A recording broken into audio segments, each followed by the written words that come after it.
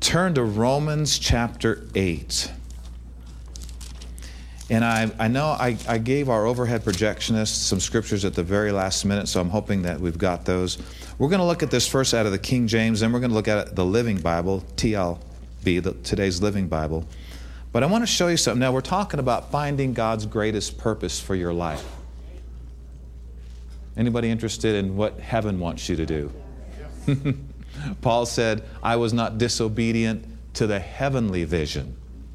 And we found out last week that a lot of that heavenly vision has to do with your part in the church, your part in the body of Christ.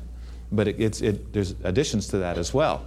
But Paul said, I was not disobedient to the heavenly vision. So heaven wants you to do something, contrasted by you want to do something. Contrasted by maybe the world wants you to do something. Your friends want you to do something. Your parents want you to do something. Well, all these people wanting you to do things better be in line with what heaven wants you to do, or your life will not be as fun as it could be, or enjoyable, or as fulfilled as it could. Plus, a lot of times people hit what I call unnecessary adversity because they're simply on the wrong road. Has nothing to do with God wanting them to experience it. Has nothing to do with it being the Lord's will. It's just if you're on the wrong road, you're going to experience certain things on this road. You're going to experience certain things on this road. And just because you're born again and saved doesn't mean you're automatically on the right road. The prodigal son was in the family. He chose to go to another country, and he got in trouble for it. Still in the family, still a child of God, but he experienced some things he wouldn't have had to experience if he would have remained where he was supposed to be. So let's look at it in light of this. I want you to look at Romans chapter 8. And let's look here at verse 28. We know that all things work together for good to everybody. Some people think that's what this means. They think, well, just remember, all things work together for good. Well, depends. Does the last part of this verse apply to the situation? The first part of the verse says all things work together for good, but for who? For everybody? Everybody that has good intentions? Everybody that lives a pretty clean life behaviorally? Who do all things work together good for? Not everybody. Sure is quiet in here. All things, God does not cause all things to work together for good for everybody because He can't. Let me just share this with you. There are some things you can do for the person you are married to that you cannot do for your next door neighbor. Why? Because the one you're married to committed to love you in a covenant. Right? There's things, God can't just do things for people because He loves them. I mean, if He could, there'd be nobody in the hospital today. There'd be nobody in prison. There'd be nobody doing crazy things today. This is why the Lord gave us that revelation a while back. I love God more is my answer to temptation when it tries to get me to love that thing more. Or that path more. No, I love God more. Y'all remember that revelation? Right, we tell our young people who are tempted in school to do this and do that and drink this and smoke that and go here and go there. We tell our young people, listen, when you tell your friends, no, I'm not going to partake of that, don't tell them no because it's your religion to live another way. Don't tell them it's no because your pastor said you better not. Tell them no because you love the Lord. Right. Who doesn't want you going that way? Right. And if the Lord don't want you going that way, it's because He don't want you dying young. He doesn't want you destroyed. He doesn't want your relationship blown up. He doesn't want your heart broken. Doesn't want you to get some disease or some thing. Right? The Lord, everything the Lord tells us to do is a total expression of His love for us. It's not so He can be God and we're His puppets. He loves us. He's got an aerial view of this thing called life, and He knows what's ahead. If we continue in areas He told us not to continue in. God's not mean. He cares for your life. Right? And many times in life, you're going to have to come to the conclusion that God's way is the best way, whether I feel like it or not. I believe God's way is the best way because it sure don't seem and look and feel like it is right now. And if your faith in the fact that God's way is the best way is strong enough, you will not sin. When people veer off into sin, they violated faith that God's way is the best way. Most of them are looking at, I got drunk, or I lusted out, I got mean to somebody. That's not the biggest problem. The biggest problem is you didn't believe that God's way was the best way, and you went another way because you believed that way was okay and would make you more happy or fulfilled than God's way. You know, all Israel's sin in the wilderness, all their lusting and their idling and their tempting God and their tempting Christ and all the sins in the wilderness, all was summed up in unbelief. If you read the book of Hebrews, it was all summed up in unbelief. They didn't believe God's way was the best way. Every time temptation comes to you, do whatever you got to do. Right? To remind yourself, okay, when this temptation comes and everything about me feels like this is the best, I'm going to believe God's way is the best way, and then you'll just go God's way. You'll go God's way if you believe His way is the best way. You got to work on your believing if you want to live free, not just behavioral adjustments or whatever. But anyway, he said here that all things work together for good. That would include not good things that happen to you or situations that were trouble or bad. He said even those would work together for good. Are you listening, church? Yes. If you'd actually love God. You actually are interested in a relationship with God, not just His help when you're in trouble. Huh? How many know if you're actually going to love the Lord, you're not just thinking about Him when you're in trouble? I mean, if you're actually going to love the Lord, your whole life is going to be different. God's not just going to be an add-on. Your whole life is going to be Him. Amen. Right? When you really love somebody, everything else starts to fade. Right? I mean, how many of you ever been in love in the natural? Those of you that are married, obviously. When Carla and I first met, everything in my life, other than Jesus and her, started to fade and get very dim. I just wanted to spend time with God and Carla. That's it. We didn't care if we stayed up to 3 a.m. talking about the things of God. And we both had to work in the morning. Your life changes when it becomes a relationship. He's talking here not about just God being an add-on to your life, not just thinking, well, if I ever get in trouble, I'll run to Him, or thanks for my ticket to heaven, Jesus, I'll see you in a few.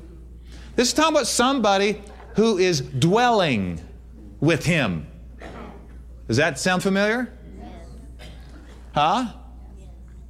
He that dwelleth in the secret place of the Most High shall abide under the shadow of the Almighty. Then all the promises, no evil shall befall you, nor any plague come near your dwelling. It's interesting to note that a lot of the plagues and sicknesses and things of the earth, they're not supposed to even get to us. Right. But that's a promise for those that are abiding. You can get healed if you're not abiding, but it's hard to live in health if you're not abiding. Are you following me? Doesn't mean trouble's not going to come. There's trouble in other areas that will come your way, and you're right in the middle of the perfect will of God. But a lot of this junk of the enemy and the curse of the law, it can't even get to you if you're abiding. Right. Now, it can get to you if you're not abiding, and then you can get healed, but it's your choice, healing or health. What would you rather have? Healing or health? Well, health is divine protection, and that comes through abiding. Why did the prodigal son experience a lot of crazy, terrible things? Because he chose not to abide. He was still a son. He could still run home for mercy. He could still get restored. But he went through a lot of unnecessary adversity because the son of the father decided to abide somewhere else. And you and I can do that because we have free will. But abiding provides protection. Well, this scripture says, all things work together for good to them that love God. You know, they want a relationship with Him, not just help when they're in trouble. I know I already said that once, but most people need to hear it 10 times. And then he said, to them that love God and to them who are called according to His purpose. This is just as important as loving God, because it's a part of loving God. I want to see it out of the TLB. Do you have that, Alyssa? Let's see if we can find this out of the Living Bible translation. Same verse. Oh, you don't have it. Carla, can you look it up on your phone real quick?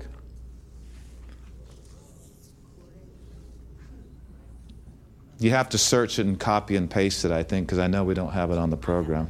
Do you have it? Man, oh man, you're going to have to read that. That's small print. Oh, okay. Here, why don't you say it right in this microphone? It says, and we that all happens to us is working for our good if we love God and are fighting into His plans. No, fitting. Fitting into His plans. Fitting into His plans. Yes. Yeah, okay. So if you can find time to find that, Alyssa, that'd be cool for them to see it too with their eyes. So I thought it was interesting, fitting into His plan. Yeah, that's good. Are you fitting into His plan? Because you don't have to. Right. And still be a child of God. Right. Still go to heaven when you die. But are you fitting into His plan till you get there? That's good. The Bible says we're fitly framed together if we're yielding to the Lord and accepting where He wants us. It says we're fitly framed, just like a house and a 2x4, fitly framed, a specific place where you fit best. In a certain church, in a ministry, in a place in the church. There's some place where we fit. And a lot of people fit perfect just in helping whatever needs to be done. But that scripture is so interesting because bad things can happen. Trouble can come your way. You can get knocked down, but if you're still going the direction the Lord wants you to go, you'll eventually get back on course again, and it'll all work together for good. Anybody ever drive down the interstate in some foreign city? Foreign, I mean, in the States or whatever, and you make a wrong turn? Anybody ever make a wrong turn? I've never done that. I have. Carla's my co-pilot, and there's times we've really got to see how mature we were in some big cities because, man, you miss a turn in your head and you've got to do all these loops and 1 hour out of the way. But, you know, you'd have your little Siri there and your navigation and all that, and we remember doing it with the maps. I mean, we had the maps. It was awful. But you get off course. Something bad happens. But you know what? If you keep looking to the Lord for direction, He will get you back on course. One thing I do like about Siri is she never gets emotional. She's always nice. Recalculating you. She never does that. And so you make a wrong turn, and pretty soon you get back on the right road, and pretty soon, there it is, Disneyland. Right there. And so all those other roads may not have been the best, but they work together for good. Yeah, that's good. You did get there because you chose to keep looking to the Lord and wanting His will for your life more than anything. Now, people that veer off, I personally can see from the scriptures, God would rather we stay humble and after Him with some imperfections than have perfect behavior doing our own thing. Because the destination would be different if you're doing your own thing as if you're doing His will. So what? There's a few bumps on the road to doing His will. Look where you end up. Well, I don't think I want those bumps of Christianity. I'm going to do my own thing. Your choice, but look where you end up. Amen. And it's not that God sent you there, it's that you chose to go there. He's not going to make you get off a road you want to stay on. If you want to stay on the road you're on and end up where you're headed, that's not God sending you there. Amen. That's you choosing to stay on a road that Adam put you on. Right? People get this idea, well, God, I don't know if I want to serve the Lord, who's a God that sends people to hell. He don't send people to hell. People are already on the road to hell. And if they don't get off, they end up there. Adam messed this whole thing up. The Bible says in 1 Corinthians 15, in Adam all die. Talking about spiritually dying and headed to hell. In Christ all shall be made alive if they accept him. This is interesting, but people aren't going to heaven just because God loves them, just because Jesus died for them. People have to receive him.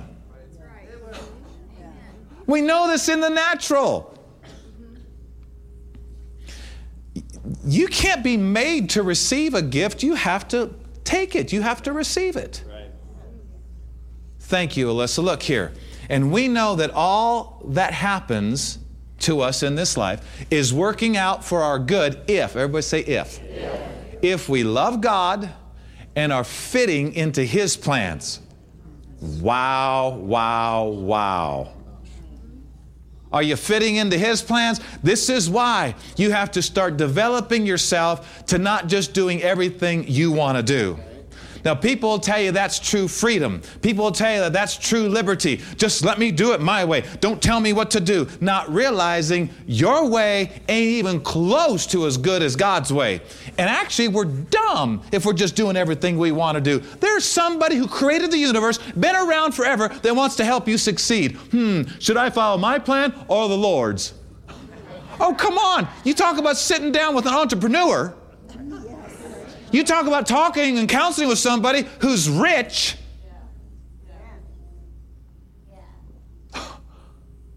God's not opposed to you being wealthy. He's opposed to you being covetous. He doesn't care if you have 29 houses and 5 aircraft and limousines and Bentleys. And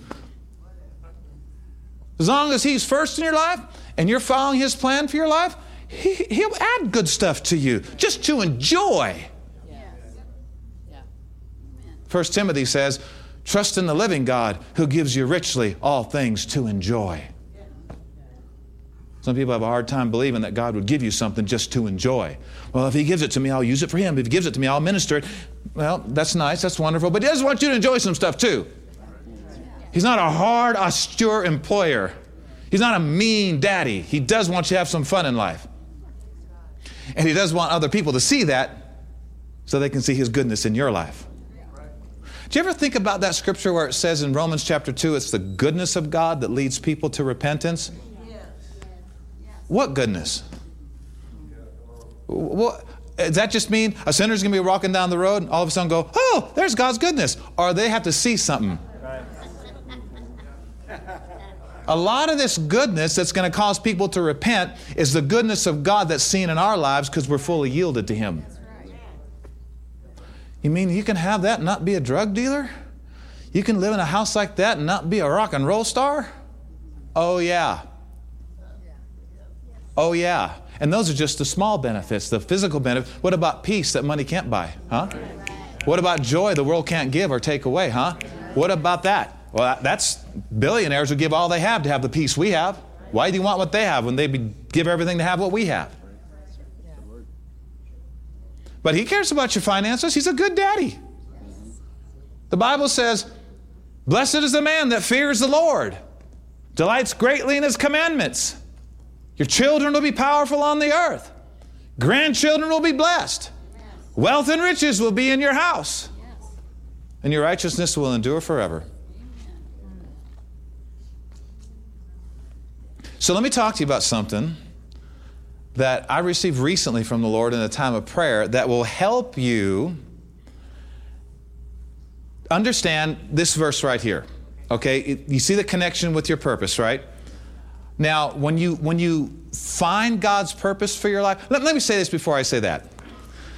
Ezra chapter 4, verse 5, the Bible says the enemies of the Lord were coming against God's people in their building of the temple and the wall, and the enemies were doing their best to frustrate their purpose, to mess with their thinking. You should read it. I see a lot of stuff happening back in Ezra. It's happening today. It's really weird, but there's kind of an interesting parallel. Well, same spirits, you know, back then are probably around today. But it's really interesting to see it because Israel was doing something great for the Lord, and the enemy hated it. He didn't want this wall built. He didn't want this temple built. He didn't want any of this stuff done. And he was using all these people. It says, see here, they hired counselors against him, even hiring people to lie and cheat and do all this stuff to frustrate their purpose. Israel's purpose, building the temple, building the wall. Yeah. And just firing away at them. And they succeeded to a degree until they remembered who told them to build the wall and how they got instruction from the Lord, and they plowed through it. And then we get to Nehemiah, he totally restores the wall. And that temple, it's interesting that the devil wants to frustrate you from your heavenly purpose. As far as I can tell, and we mentioned this already, as far as I can tell in my research and my studies, the greatest reason people commit suicide is because they lost purpose to live. What if they didn't lose their purpose? And most people that do take their own life, they're not believing truth. That they have a part in the kingdom of God. They're valuable. We need you. You're amazing. See, most people start looking at their mistakes and identifying with their mistakes more than who Christ made them on the inside, and you get off at times like that. It's hard. It's difficult. It's not fun. We've got friends who have taken their own lives. We've had people and I thought, Lord, what could I have done? And I felt like the Lord said, just tell them they've got a purpose. And then do your best to show them what you know that it is generally, and they can get the specifics. So I want you to do this. I want you to go to 2 Corinthians 12 for time's sake. 2 Corinthians 12. Now, the enemy's going to try to frustrate your purpose.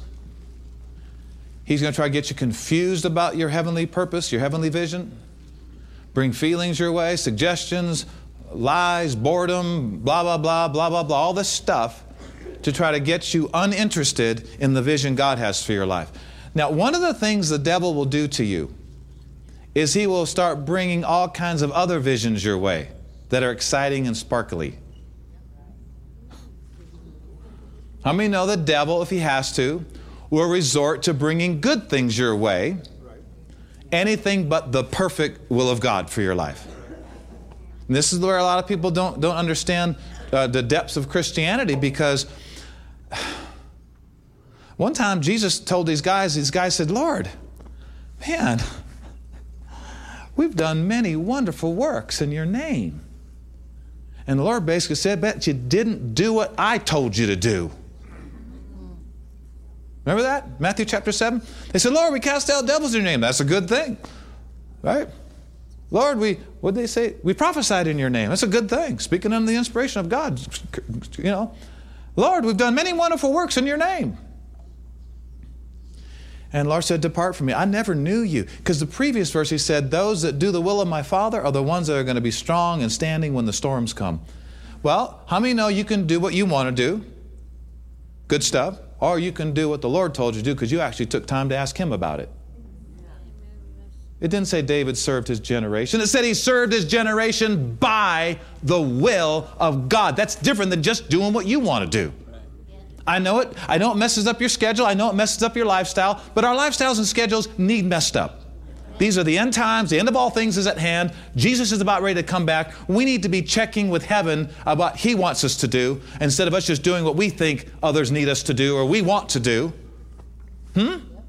And get the details, get the specifics. So the devil will try to keep you from finding and fulfilling God's will for your life in all kinds of ways, even bringing good things your way. Anything but the best. That's the enemy has to go to little desperate means, We got to start, because, first he'll try to get you messed up in sin.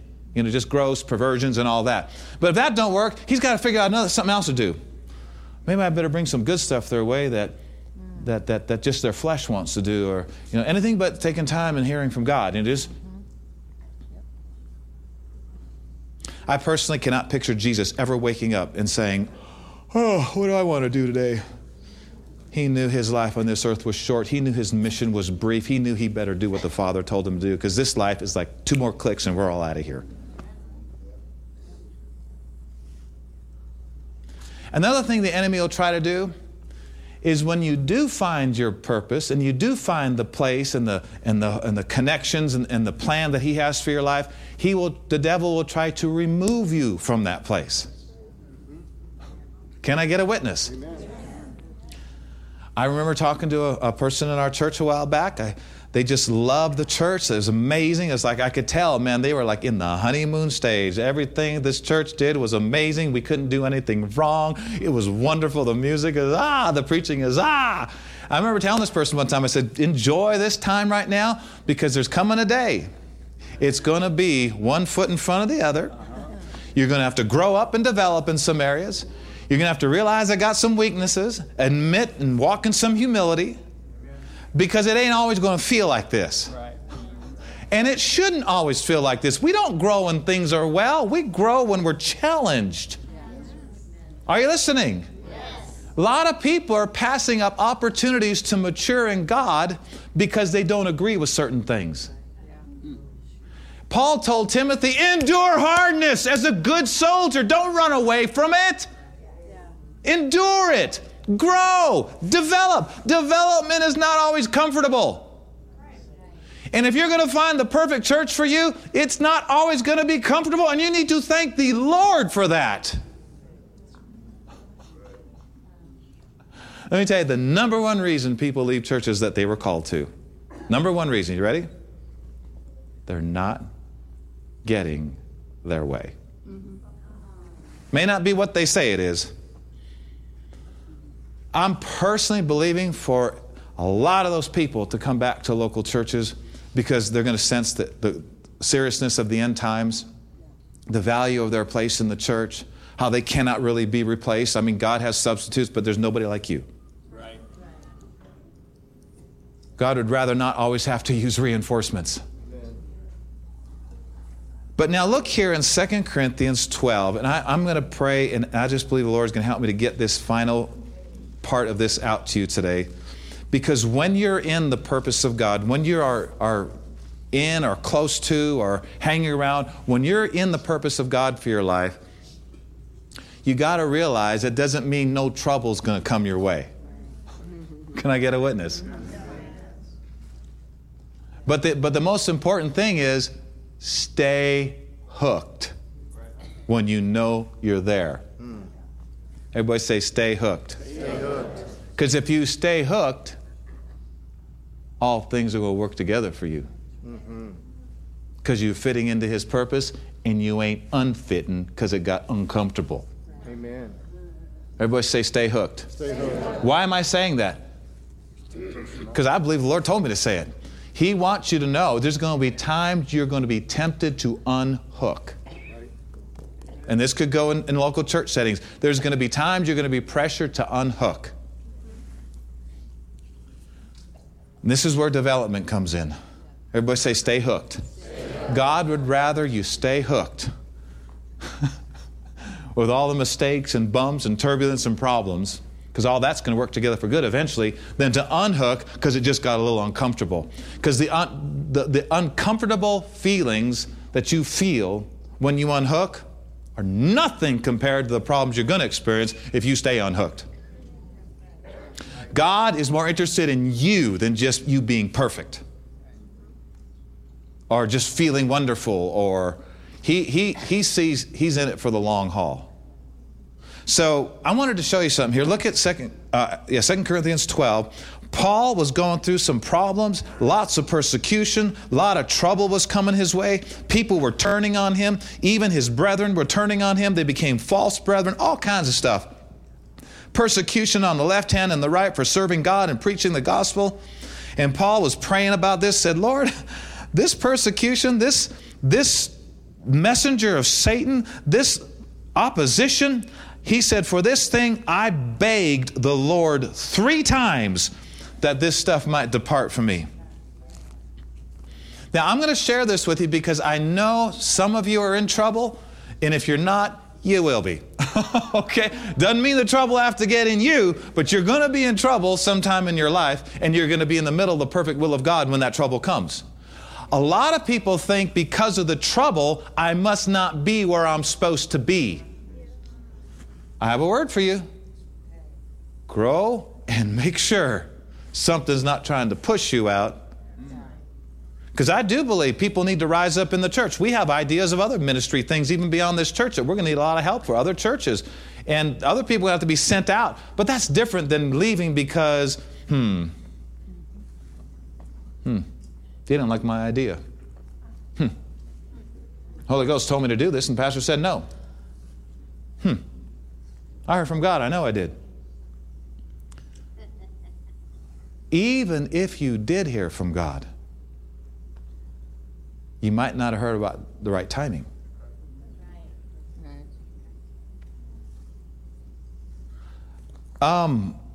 So when trouble comes, Pastor, don't you mean if? No, I mean when trouble comes. Okay? When trouble comes. How many want all things to work together for good? Yeah. Then we got to be fit in His plan and stay in His plan. Right? Remember, the devil's going to bring all kinds of great opportunities your way. He did to Jesus. He brought Him all the kingdoms of the world and the glory of them. He brought before Him everything Adam delivered unto the devil in the Garden of Eden. He said, Jesus, all this is yours. You can have it if you do it my way. But Jesus said, no, I'm going to get all this stuff my Father's way. I mean, there's another way to get some stuff. And it ain't the Lord's way all the time. Sometimes the Lord's way takes a little longer, but you develop in the process. Then you get the good thing and you get the development. So He said here, I prayed and prayed and prayed and asked the Lord to take this thing away from me. Lord, take this trouble away from me. Lord, take this problem away from me. And Jesus said unto me, my grace is sufficient for you, for my strength is made perfect in weakness. So Paul received correction. Wow, if Paul received correction, I think we should probably receive some correction once it might save our lives. Jesus said, Paul, you're asking me to do something for you that I've already done. Right. He said, my grace is sufficient for you. Jesus said, for my strength is made perfect in weakness. Paul said, most gladly, therefore, will I rather glory in my infirmities. Now, you see the word that? You see that there? Yes. You could put a word so just before that and it means the same thing. So, this is King James.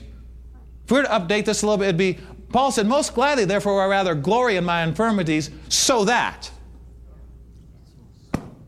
Amen. So that what? So that you get the victory you need.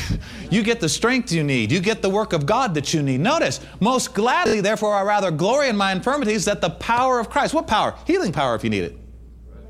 Prosperity power if you need it. Huh? Come on, when you're in the middle of God's will for your life, trouble's still going to come to you. And if you're not in the middle of the will of God, trouble's going to come to you also. But here's the good news. The Lord is the answer. Now, this trouble here, I don't see it being the result of Paul making mistakes. He was doing the will of God, preaching, teaching, helping people everywhere he went. Bringing revelation from heaven to earth that the earth never heard before. Even the disciples of the Lord didn't hear some of the things Paul got from the Lord. I mean, he's doing, but what if trouble does come your way because of your mistakes? Okay, I have a scripture for you. Somebody needs to hear this. I'm going to come right back to this before we close. Would you please put up Hosea 13:9? And if you want to turn there, church, turn to Hosea 13:9. I wanted to at least inject this because I know how the enemy works. Well, that he's not talking about you because the mistakes you made caused the problems you're in. And so the pastor's not talking about you at all. Hey, listen, if you made some mistakes and opened the door to some problems, or if you didn't make some mistakes and you got trouble in your life, Jesus is the answer. And if you will turn to Him, He will forgive, He will heal. Amen. But I want you to notice in Hosea 13:9, O Israel, you have destroyed yourself, but in me is your help. Amen. God says, if you destroyed yourself, just come on, I'm going to help you. I'm going to help you. Have you ever destroyed yourself? Have you ever made mistakes, said things you shouldn't have said, done things you shouldn't have done, the umpteenth time over and over again? Well, have you destroyed yourself? Have you experienced pain and problems because of those things? Maybe you have. Well, if you have, so what do you do in that situation? You still go to the Lord because He's your help. Amen. I think it says it right there. Oh, Israel, you've destroyed yourself, but in me is your help. God didn't destroy him. The devil didn't destroy him. Sometimes you just got to admit, you know what? This wasn't God's will that this bad thing happened. It wasn't the devil that this bad thing happened. I did it myself. What does that take? Humility. You'll find out if you got any pride at times like this, right? You're going to say, you know, I destroyed myself. I destroyed myself. And He said, I'll help you. Even though you did, I'm going to help you. So go back to 2 Corinthians now, chapter 12. 2 Corinthians 12. Paul's praying and praying and praying and praying and still got these big problems until Paul changed. Let me tell you what happened. Paul went from worrying to glorying. He went from praying to saying something. And he got victory. What happens when you go from worrying to glorying? From just praying, God, give me, God, take away, and saying, you get what Paul got. Paul wrote to Timothy later, way after this, he said, you know, all those afflictions and persecutions and all that stuff that came to me at Antioch, Iconium, and Lystra, all those things, what persecutions I endured, the Lord delivered me out of them all. And he said, I was also delivered from the mouth of the lion. One time Paul said, we went to Asia. Paul said, we went to Asia, and I don't want you ignorant, guys. He said, I don't want you ignorant of this, but when we were in Asia, we were pressed above measure, and we even despaired of life, wanted to die. But then he realized, but we had the sentence of death in ourselves, that we should not trust in ourselves, but in God who raises the dead. Amen. And he got raised up. Yes. He learned what trouble really was. I asked Carla the other day, I said, Carla, after I started studying some of the things, and she answered like I would have answered. I said, Carla, what is trouble? And Carla said, well, it's going through hard times and difficulty. And I'm thinking of the Webster's definition of trouble. And I said, no, that's not. Let me tell you in God's dictionary what trouble is. You want to know what trouble is? Yeah. Opportunity to see God's power come on you. That's all it is. In God's mind, all trouble is an opportunity to see God work. You think the greatest, worst, most horrific thing just happened to you. You just watch. Come on. That is an opportunity. The enemy meant it to destroy you. And if you have the right attitude like Paul, God will use it to promote you. And the devil will wish he never threw that trouble your way. Because the test that he sent to destroy you now becomes a testimony that launches a worldwide ministry, even if it starts in your neighborhood. Come on, after this church service, I want you all to know the definition of trouble. The definition of trouble is opportunity for the power of Christ to come on you in that area.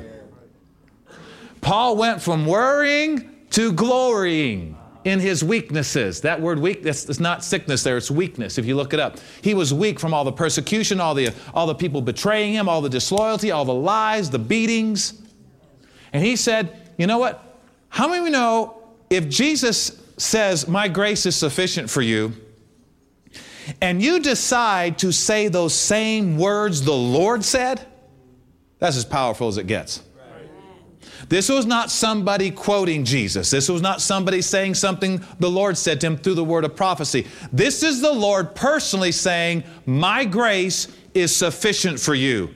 You saying what the Lord said is as powerful as it gets. It's even more powerful than praying, Lord, take the problem away. Paul prayed 3 times, take it away, take it away, take it away. Jesus didn't take it away. You know why? because Paul already had something at his disposal that could fix it. It was the grace of God, and he believed that what Jesus said was true. My grace is not going to be, it is sufficient for you. Paul believed that and changed his attitude. How do you say most gladly? And he went through 100 times more strong stuff than we're going through. He said, how could he say, most gladly? I will rather glory. That's boast. And one of the Greek words is rejoice. Okay. Most gladly, I'll rejoice in my weaknesses, in this trouble. Why? So that God can work it out. Interesting to think that attitude makes the difference between being destroyed and being delivered. His attitude changed from, Lord, take it away, to, His grace is sufficient for me. Now look at the next verse. Therefore, I take pleasure in weaknesses. Anybody want to pray for some trouble with me?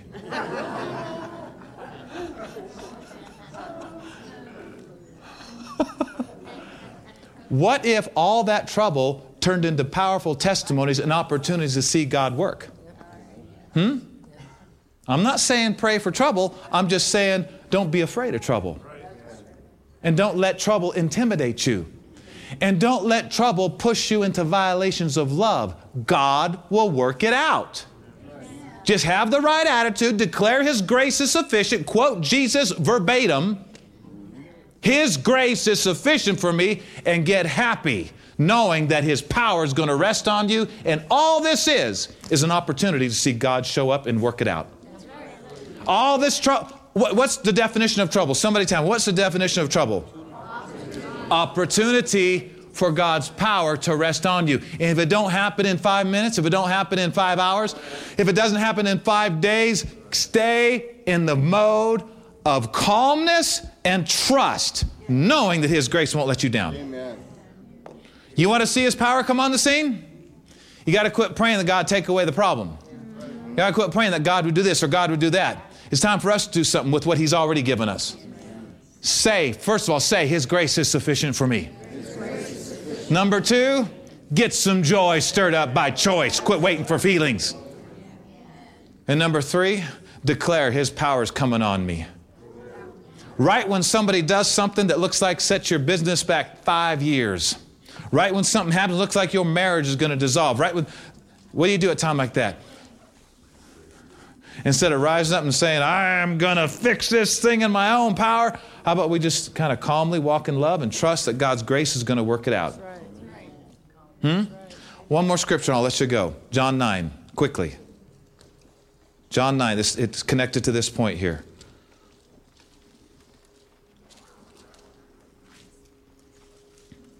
John chapter 9. This will only take a couple minutes. What's the definition of trouble? Opportunity for the power of Christ to rest upon me. Isn't that interesting? Paul said, I do this so that I most gladly glory in my weaknesses so that. What if you don't? What if your attitude's going south in times of trouble? Don't know if so that can happen. Right. Now, if you're a baby Christian, God will meet you where you're at. A lot of us need to be developing into these things because we're not babies anymore. So look at this and we'll let you go here. Look at John chapter 9, verse 1. And Jesus passed by. He saw a man which was blind from his birth. That'd be trouble, right? Yeah, that's not cool. But his disciples asked him, saying, Master, who did sin, this man or his parents, that he was born blind? Jesus answered, neither has this man sinned nor his parents, but that the works of God should be made manifest in him. I must work the works of him that sent me while it's day. The night comes when no man can work. As long as I'm in the world, I'm the light of the world. When he had thus spoken, he spat on the ground, made clay of the spittle, and anointed the eyes of the blind man with the clay, and said, go wash in the pool of Siloam, which is interpretation sent. He went his way thereof and washed and came seeing. So a lot of people read this and they think there's just this twisted thought that God wanted this man born blind so he could heal him later. For one thing, God's not insecure and he don't need to prove anything to anybody. A lot of the punctuation in the original, punctuation was not in the original. You know, this is all added by translators. I submit unto you, one way this could and should be read is when Jesus said, he said, neither has this man sinned nor his parents that he was, this man didn't sin nor his parents, but that the works of God should be made manifest in him, comma, I must work the works of him that sent me while it's day. Right. Jesus isn't saying that this man was born blind so God could heal him, that God had some purpose in it. That'd be like me punching somebody half to death and then going to the hospital and doing all I can to help get them healed to show them that I care for them. No. Besides that, Jesus said, I must work the works of him that sent me, making it very clear that the works of blindness in the man were not the works of God. Or Jesus would be coming against the works of God with his own works. Jesus didn't say why this man was born blind, because there's times you and I will be ministering to people and you don't just tell them, oh, this is the devil. How many know there's times you don't just tell everybody, oh, this is the devil. You may know it is, but you could still minister to them without telling them this is the devil. This blindness was a work of the devil. And Jesus didn't have to broadcast that. I mean, he cares about people. You don't have to say everything you feel like saying. Jesus said, I'm telling you this, the man's sin and his parents' sin had nothing to do with this. Then that's the end of that question. Then he's saying, I got some works to do. You know why? Because all this is an opportunity. All this trouble is an opportunity for the works of God to come on the scene. Every sickness, every disease, every trouble on this planet, in God's eyes, all that is an opportunity for his power to come on and fix. That's all it is. Now, you know this is true because Jesus, he worked the works of God and the man got healed. So tell me, what were the works of God? The man being blind or the man being healed? Jesus is not going to override the works of God with the works of God. This is tradition. People believe wrong things about this. They think somehow that God had a will in this and then him healing him was to prove something. Do you remember 1 John 3:8? I'll quote it to you. For this purpose was the Son of God manifested, to destroy the works of the devil. Worksa, plural. Not just sin, worksa. For this purpose, the Son of God was manifested that he should destroy the works of the devil. If you look it up in the Greek, the word destroy means to undo, like a braid. You're entangled with something, the world, a demon, or a sick. Jesus came to loose and to undo the works of the devil. So Jesus comes on the scene here. This man's born blind. He's got trouble in his life. Wasn't it because he sinned? Wasn't it because his parents sinned? But Jesus said, I'm going to work the works of God, because the works that you're in right now are not the work of God. Because I'm not going to undo a work of God. I was manifested to undo the works of the devil. Amen. That's right. And he did it. The man came seeing. And the whole thing I wanted you to see in that is that no matter what the trouble is, no matter what the problem is, it's all an opportunity for the power of Christ to come on you. These things, these problems, sometimes in local churches, when you find your divine connections, the struggle at times to stay committed, and so all you have to do sometimes, time like that, is just maintain a good attitude. The Lord knows you're hurting. Maintain a good attitude. Say His grace is sufficient. Grow, develop, and God will work things out. Most people are not seeing trouble as an opportunity for God to work things out. They're seeing it as an opportunity to blow up, or an opportunity to claim their rights, or an opportunity to demand their way, or an opportunity to be heard. If we would just chill out and go from worrying and complaining to glorying and trusting, the power of Christ would rest upon these things and God would supernaturally fix it. So are you going to encounter trouble at times when you're living in the perfect will of God? Paul did. These people didn't sin. They had trouble. Is trouble going to come sometimes? What do you do at times like that? You calmly trust that God's grace is sufficient. And you say His grace is sufficient for me. And you say it every day. And you don't let the devil stir you into any kind of weird, negative passion and try to fix things yourself. Do what you can do in the natural, but do it with calmness and trust that God's grace is going to ultimately take care of this thing. All right, let's stand up. Thank you, Lord. Somebody tell me, what's the definition of trouble? Opportunity. What if you decide to complain and worry and keep praying and praying and praying? Well, if you want the power of Christ to rest on you, I strongly suggest you go from worrying to glorying. From praying only to saying, His grace is sufficient for me. Father, we're so thankful for your word. Thank you for your mercy and grace. Jesus, we love you. We honor you this morning. And Lord, we just declare right now, your grace is sufficient for us. Your strength is made perfect in weakness. Therefore, I will most gladly glory in my weaknesses so that something supernatural can happen.